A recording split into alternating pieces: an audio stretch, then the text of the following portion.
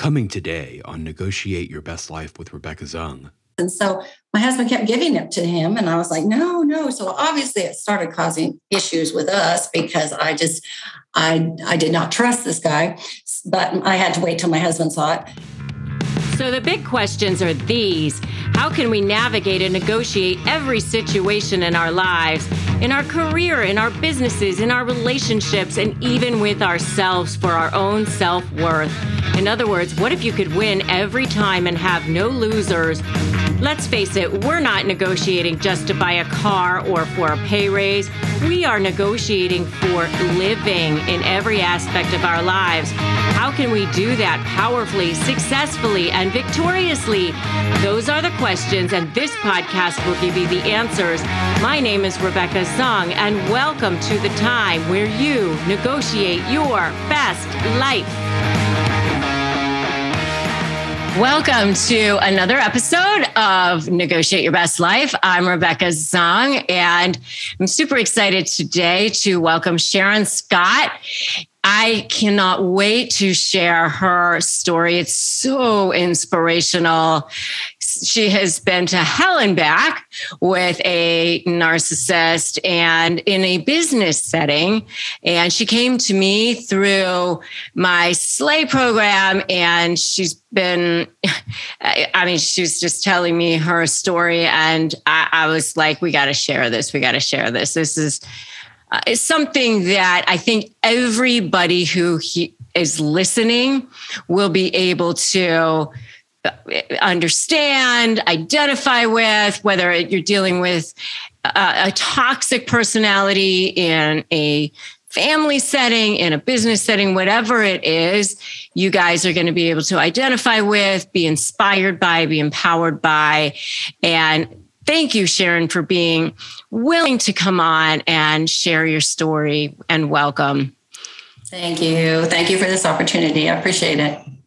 So take us back to when you first met this person, and what was this person like at the beginning? Okay, we have our own business, my husband and I, and he worked as an employee for my husband for many years. And then he wanted to become a business partner. And so my husband said, okay. And so we knew them. They were friends. We thought they were wonderful people. And so he came on, and my husband just loved him, just thought he was just the greatest. And so charming, wonderful. Oh, you guys are wonderful. He's 20. Him and his wife are like 20 years younger than us. So they were just like, acted like our kids and treated us like their parents, and were just so kindest people. Perfect in every way. Yeah. Yep. So then take us through the journey. What happened next? So then he became a partner, and it wasn't long. It was probably 3 months into it that I just noticed, oh my goodness, this guy's asking for everything. He's promising stuff. He's not doing what he says. But my husband, he was his partner, and my husband just thought he was just the greatest. And he just kept giving him, it's okay, and giving him leeway. And he'd ask for more money and ask for, travel money and apartment money and car money and a raise for this, that, and the other, and all these extra benefits. And so my husband kept giving it to him, and I was like, no. So obviously it started causing issues with us because I did not trust this guy, but I had to wait till my husband saw it. And so he would do things behind our back. He started another company behind our back. And it was just kind of a pattern with him. So it was like every 3 months. So every 3 months, there was a big blowout. And so then it was just a big blowout crying session, temper tantrum from him. And then everything would calm down, and he'd apologize, and everything was nice for 2 weeks. And then everything was quiet. And I just felt like, oh dear, something's happening. And you look back at each blow up, the trouble that he was causing started the 2 weeks after he had just said he was sorry. And he was already within 2 weeks after that causing trouble that would cause issues with our company. And it was just crazy. He was doing illegal things. He was having our employees work for his company that he had behind our back, and we were having to pay them. I mean, it was just, and then he would make it sound like my husband was the one that had told him. Of course, with the litigation hold on emails, he got our emails, we got his emails. And those emails were like, oh my goodness, are you trying to hang yourself? I mean, it was just like he was telling us one thing and he was telling other people another thing. And so we ended up able to get a lot of information on him. Yeah. And I want to just go back because, you said a lot of things right there. And, I have talked about how I ended up in a business situation with a narcissist as well. And, the patterns are so similar. And, and I've talked about like the passive aggression. And would you characterize this person as a covert narcissist? Absolutely. Yes. Yeah. And so like the passive aggression where they say they're going to do something and then they just don't do it. Mm-hmm. Right. And then you go to ask them about it and, it's always someone else's fault. Right. But then, because your husband, would you characterize your husband as like an empathic person? Yes, and a lot of confidence, and people look up to him as a leader, and so that was intimidating to this guy, and he wanted to be the leader, and he wanted people to look up to him, and so there was a lot of jealousy there. Right. But there's the pattern again. So this guy attached himself to your husband again. And, a lot of the things that I've said, they don't attach themselves to people because they have so little value. They attach themselves to you because you have so much. So, a lot of people look up to your husband. So there he is. He's attaching himself to him because he has so much value. But then, and he looks so perfect and he presents himself like, look at all the things I'm going to be able to do and all the value I'm going to be able to bring to the company and all of that. Right. And all these things I'm going to do, promises. And then as soon as he gets in, I'm going to do these things. And then falls flat. He's not doing them. But then, now your husband is put in this position of, policing. Hey, where's the thing you said you're going to do?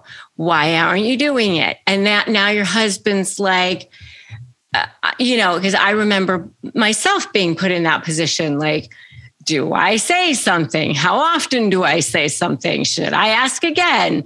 What's going on? And it's a very uncomfortable position to be in when you're talking to your quote unquote partner. It's not supposed to be your employee necessarily. Even if it is your employee, how often are you supposed to ask? How often are you supposed to police? It's a very uncomfortable situation. Mm-hmm. So it's a passive aggression. And then the gaslighting. We talked about that. Don't you remember? Oh, and the stuff when he would say, I didn't agree to that. And it's like, well, here's the contract. You signed it. Well, but I didn't agree to that. Here's the meeting you were in. You were asked if you had any comments. You said no, but I didn't agree to that. I mean, it was just like, I was like wanting to pull my hair out. What do you mean you didn't agree to it when everything shows that you did agree to it? Yeah. Yeah. It's so similar. And then you start to think you're going crazy, right? And then lining up the flying monkeys. Here's another situation, right? Absolutely. He got so many people to call my husband and to yell at him and bawl him out and tell him he was horrible when he started suing us. And it was like, I just wish those people would, we respected the gag order. And so we didn't say anything, and but he was bad mouthing us. And so they were yelling and screaming at us, telling us that, we were wrong. We were horrible people. And I just wish they would have, realized, we just kept saying, just realize there's two sides. But I wish once it was over that they would have come and asked for our side. Only one person that had called us up came and asked, okay, what is your side of the story? But I want to point something out, though, because you said when the litigation started, but I want to point something out that is actually maybe, and maybe you want to check me on this, because I believe that he started lining up the flying monkeys even long before that. Absolutely. They actually start planting seeds with the flying monkeys long before the discard phase. Absolutely. They start actually planting seeds, like they just drop little bombs, little things like, he said this, or they're not always, they don't always have your back like you think they might, or they just might say little things like that just might make people start to question, Absolutely. So that when things start to happen, they go, see, I told you. Remember I mentioned that. Yes. Oh, he did that all the time. Yeah. Yeah. One story that is jumping out at me as you're saying that is, our financial assistant, our financial consultant, he was talking always with the partner because the partner did not understand the finances well in the company. And so we had the financial consultant talk to him and explain to him, okay, this is what it means. You don't understand business well. So you have somebody here to bounce things off of. And so he would just complain the whole time. He would never ask about the finances or the business or anything. He knew nothing about it. So one day we said to the financial guy, we said, did you say X, Y, and Z? And he says, no, I didn't. And so he says, where'd you get that from? We said, well, the partner said that this is what you said. And so he says, no, I didn't. Well, I am going to go and I'm going to clear that up with him. And I says, okay, you do that. And he was very professional. He never shared with us their conversations or anything. We said, hey, what if he needs privacy, you give him his privacy. He was very professional. I said, just do me a favor. When you talk to him, when the conversation is over, could you please ask him to summarize your conversation? And he goes, okay. So the next day he calls up and he goes, oh my goodness, you won't believe what happened. So we talked, we had this wonderful conversation. I cleared up the issue that he had said to you guys. We had this great conversation. I thought everything was on track. We were on the same page. And so then I thought, okay, I'll ask him what Sharon said. So I said, can you summarize this conversation? And his summary was, well, you agreed with me on this, and you told me my next step was this. And the financial guy was, wait, no, really didn't. No, I did not say any of those things. He goes, that's what I heard. And he said, we ended up in a great big fight. I can't talk to the guy again. And he had been talking with him for 2 years, trying to help him with the finances, but he always thought that they had a good conversation. And I said, well, now you know how we feel. That's the conversations we have with him. Yeah. I mean, and so it's that flying monkey thing that they start long before the discard phase, because they want to start planting those seeds of manipulation long before. Yeah. So, and the money thing too. I don't know if you saw anything with money, the financial piece as well. Oh, yes. Oh, yeah. The financials. He's always like, I need more money. I should get paid more. So we're like, why should you get paid more? Well, everybody agrees I should get paid more. Well, who's everybody? Well, the banker. We asked the banker. He doesn't think you should get paid more. The contract says that both owners should be paid the same. Well, then the finance guy, he said that I should get paid more. No, we asked him. He thinks you get paid way too much. Then it's the accountant. Accountant says it. So who else is saying that you should be paid more? Well, I think it makes more sense. And that's what it comes down to when you kept pushing and pushing and pushing. It's like, but he would always say, oh, everybody thinks I should be paid more. Yeah. Yeah. Well, and then the lying and all of that sort of thing, right? Yeah. Yeah. So then you enter into this discard phase, and at some point you said that you started to go into this litigation. Yes. So then we went into litigation, and so he sued the company, and then he sued my husband, and then he did the lowest of the low. He sued me because I could have talked my husband into giving him half of the company, and I chose not to. That was what he sued me on. And he put me through hell, all the discovery, all the claims of things it was absolutely ridiculous. And you weren't even a partner in the company. I'm not a partner. I'm on the board of directors, but I am not a partner, and I do work in the company, but no. So he just put me through hell. Coming up, more on Negotiate Your Best Life with Rebecca Zung. And so I asked you, well, what if you don't have any leverage? I don't have any documentation. But my problem was, in my mind, I thought the documentation I needed was all the swirlies he was doing, all the stuff back and forth and all the changing of his mind. And no, I didn't do this. And all the catching him and all the stuff he was doing behind the scenes that didn't make sense. When it comes to the safety of a child in a divorce case involving alcohol abuse, there is no compromise. Take back power, strength, and truth from the narcissist in your life with documented proof of sobriety. SoberLink's alcohol monitoring system is the most convenient, reliable, and reasonable way for a parent to provide evidence that they're not drinking when a child's safety is at risk. SoberLink's real-time alerts make it easy to negotiate with any party. Judges rest assured that the child is safe. Attorneys get court-admissible evidence of sobriety, and both parents have empowerment and peace of mind. I created this community to provide support for divorced moms like me, which is why I partnered with SoberLink to create the resource, Tips for Negotiating with a Narcissist. To download the guide and get $50 off your SoberLink device, visit www.soberlink.com/negotiate. Are you struggling with how to negotiate and win?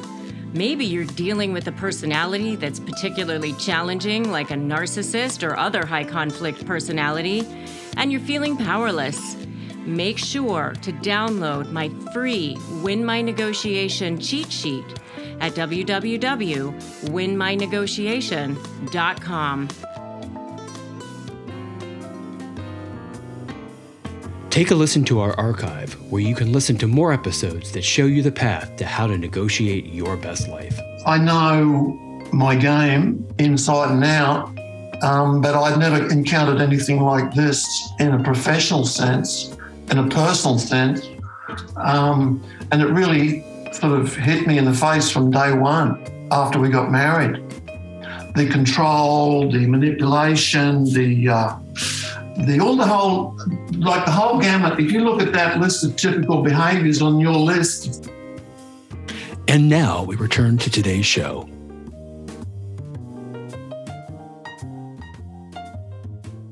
And I want to point out, I do want to point out the reason why he did that was because he knew that it would hurt your husband. Yeah. Yes. He knew he would, and it did. It hurt us. And so I was in a panic, and that's how I came to your podcast, because I knew this guy was a narcissist. I could not get my husband to totally agree with that, because my husband still was still liked him and still was trying to make things work with him and going back and forth. And so when I started listening to your podcast every morning, I would put you on while my husband was getting ready in the morning and have him listen. And so he was like, yeah. So finally, we were on the same page. So then I got on a few of your calls and your live broadcasts, and you were saying, well, you need leverage, you need documentation. And so I asked you, well, what if you don't have any leverage? I don't have any documentation. But my problem was, in my mind, I thought the documentation I needed was all the swirlies he was doing, all the stuff back and forth and all the changing of his mind. And no, I didn't do this. And all the catching him and all the stuff he was doing behind the scenes that didn't make sense. And I knew I couldn't do that because he was gaslighting. He was making us feel like we were crazy with everything he was doing. But then I finally just said, I need something. And I bought the Slay program for business, made my husband sit down every weekend. We'd sit between 6 to 10 hours a day, Saturday and Sunday. It was 5 weeks before mediation. And I was like, we are doing every letter of this. I don't care how long it takes. And it took us a long time. You say 4 hours, but we spent many, many, many hours doing everything you said, analyzing ourselves, what our part was in it. And then you had this with the program. You said, hey, put down a timeline. So I did a timeline. I did the events. I did the notes. And I ended up with, look at all this. I mean, so much documentation. Once I started doing that, it wasn't the craziness that I was looking for. It was, I just had to, the lawyers aren't looking for he said, she said. They're looking for what really happened, who signed this contract, what's really going on. And we were told that our mediator was a judge and that he was, if you don't have documentation, you don't have proof it didn't happen. You better show your proof. He was real hard-knuckled guy, but he was great. He was excellent. But we had all this documentation, all this proof. The partner came to the table with absolutely nothing. He just, I didn't know. He just kept saying that all the time. And so then the mediator would come back and say, well, he says that, he got all the contracts. We're like, no, here's who got the contracts. This is what happened. And so then finally it's like, well, I gave him the CEO's phone number. And that's how he claims he got the contracts. Everything was, all the contracts are in the CEO's, my husband's name. All the negotiations are in his name. The mediator's like, you didn't even say any of this stuff. You didn't even do any of this stuff on the work, and you didn't do the RFPs. You didn't answer any of these questions. And so he's well, I gave his phone number to the company because they asked me. So that was his idea that he got all the contracts. So just different things like that. It was just once I was able to prove this happened. You had it all ready to go because you had done every letter of what I said to do in the program. I did. It might have been overkill, but it got my husband and I, because we had to sit there and we had to be on the same team. We both are being never overkill. Yeah. So we sat there and we had to sit down and write our own stories. This is my view of this event. He wrote his view of the event. Then we would compare them. Then we would make sure we were as honest as we could. Then we would get documentation. So it took a long time because there was two of us and we had to agree. We didn't want to fight or argue in front of the mediator because that doesn't help our case at all. And so we went through everything and we just had it. It was just like you said, this happens. Well, then here he says this. Well, here, this is our side. And we didn't have to raise our blood pressure. We didn't have to scream. We didn't have to yell. We didn't have to do anything. All we had to do was say, folder number 49 has this in it. So thank you. Oh, perfect. I love it. And so you ended up emailing us. And what did you say in your email? Oh, I don't remember now. You sent us a fabulous email telling us how well it had worked for you. Yes, I kind of gave a synopsis of the story, and it just really helped. It helped my relationship with my husband, and helped us get on track, and it ended up helping. Our lawyer said it saved us lots, thousands, tens of thousands of dollars, because they would never have been able to get through that and be so clear with all the information. I appreciated all the research that I did, of course, because it was easier for me to do it than for them, of course, and less costly. But yeah, no, you saved us a lot of money and a lot of time, and I appreciate that. Yeah. Well, and so I want to just go back to telling people, I mean, the thing is that a lot of people go, oh, all I need is a good lawyer. All I need is a good lawyer. When people say that, what would your response be to that when it comes to that? Well, I had a good lawyer, but there was just so much information that she didn't know how to process it all. Somebody has to give her the guidelines. Somebody had to walk her down what was really happening. And so, you have to have a good lawyer, but this was a way of her to communicate. When the mediator talked to her, she was able to be, she knew what was going on. She was able to show him documentation.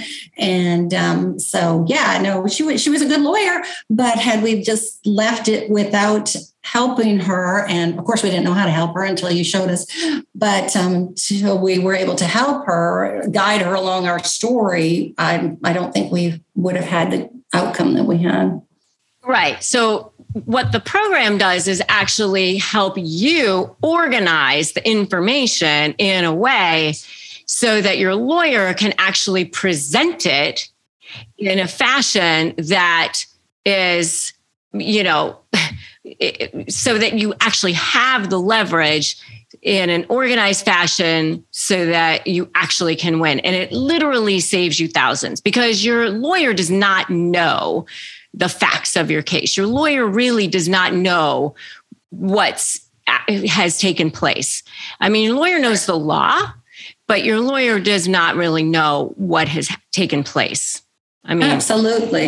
And the other stuff they were throwing, she doesn't know when they threw stuff from the other side, the other lawyer, and she didn't know how to, combat that until we provided her with the information. And then when she had to go up toe to toe with the other lawyer, she was able to, and she did an excellent job. She fought for us and believed in us, and she was a great.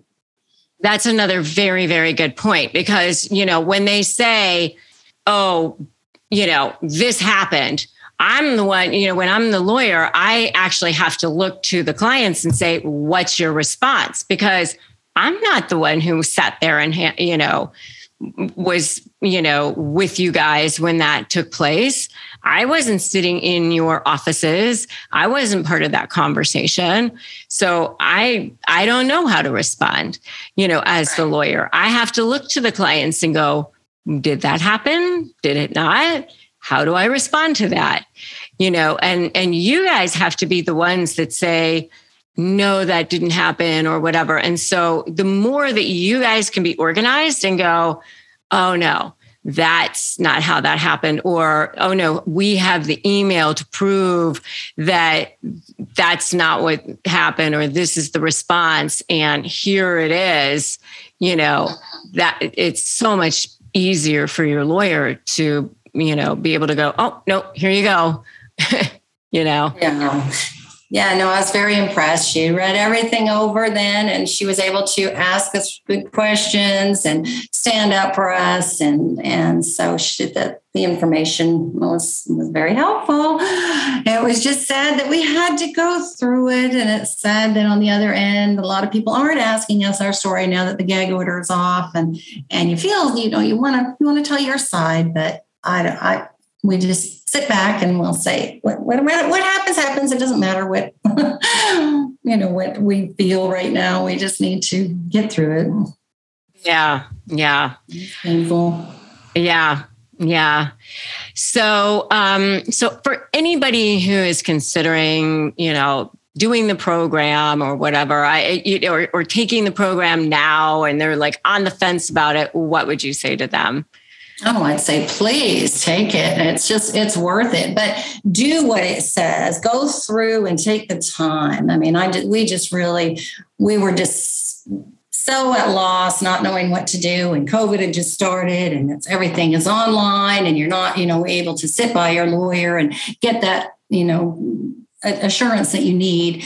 And so it was a great step for us. It was a great program, and we really took it to heart. And if you're going to buy it, just take it to heart and just do it. Do every little thing. Even, you have to name an animal sometimes, what animal does he look like and stuff like that. So in your mind, when you see him, you can think of that animal. I mean, just all those, we did it, name yourself. Are you a conqueror? Who are you? I mean, we did all those things. We did everything. And no matter how corny, you think it might sound at first, and we just took it dead serious, and we were just like, we're doing this. We're taking it, and there was some levity in it, which is good, like camel under the tent and different things, which was good because you needed that just to break up the intensity of the situation. But and then also, I mean, every lawyer you talk to, they say, we don't like it. And judges,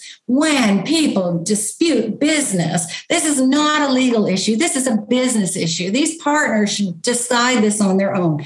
And so the judges, our judge that we were having, he just disliked business disputes. And so we were told, he's not going to be on either of your sides because he doesn't like business disputes. He wants the courts to have the legal issues and not to be, filled with business disputes rather than what they should be used for. And so we just tried to make it as clear as possible. And so with that in mind, that's why I got your program. I'm like, okay, let's make this as concise as possible and not look like two sides are crying and battling and fighting. Let's just make it work. Yeah. And they don't like divorce issues either, by the way. Yeah, that's true. Yeah. I mean, and they don't like people saying the word narcissist either. Yeah. I mean, they like crazy. They don't want to hear people say the word narcissist. I mean, I always say to people, put it in terms that the judge is going to care about, which is the law, and that's why I put those statutes in there and stuff, because put it in terms of the law, because that's what the judge is going to care about. Yeah. And they were hard on us, and it was a rough experience to go through, and I would never want to go through it again. But we made it through, and it was just crazy. The things he asked for, the things he did, and at the end, just like you said, don't think when it's over that it's going to be when you think that it's going to be over that it's going to be over, because they're going to come back with something else. Well, how about only just some way to hurt you? And yep, that's what he did. The exact thing. We just both looked at ourselves. That's what Rebecca said he'd do. Okay, we're ready. Let's deal with it. But he did it. It was just like textbook what you said he did. But we were ready for it because we took the program. So we were ready for it. We knew what game he was playing, and we were able to not get all upset and we were able to deal with it. Yeah, so good. I'm so glad. And, would you say that it saved you thousands in fees? Oh, yes. Our lawyers at first they said, oh, you probably saved about $40,000 in fees. And then they said, your fees probably would have been double. Well, we're $200,000 into legal fees because of this. So we saved ourselves probably $200,000, because she said it would have been double our cost. So yeah, it saved us a lot of money. So that way it's absolutely worth it because it had us confident. We walked in confidently. We knew what we wanted. We didn't waste the mediator's time, the judge's time, anybody's time, because we knew what we wanted. And you asked the right questions. What do you guys want? What's your baseline? What are you trying to get out of this? What are you prepared to give up? Have all these questions answered beforehand. And we did. And we had that all down. We knew exactly what we wanted. And what we could part with and what we couldn't part with. And we were able to just put it out there and be ready for everything. I mean, I don't think that there was anything that came along to us, except for some stupid things like, and we're like, what? You did not do that? That did not happen. What are you talking about? Here's the proof. So there were some crazy things like that we were just like, what? But we were able to prove it wrong. And everything he said that was crazy. But the rest of the stuff we kind of expected this is where he was going to go. And so we were able to be prepared and hand in the information. And our lawyer she went with it. She was a little bulldog, and she was great, and she made it very clear. And so that gave us confidence because she represented us well. Fantastic. Love it. And I love to hear like Victoria's stories. So awesome.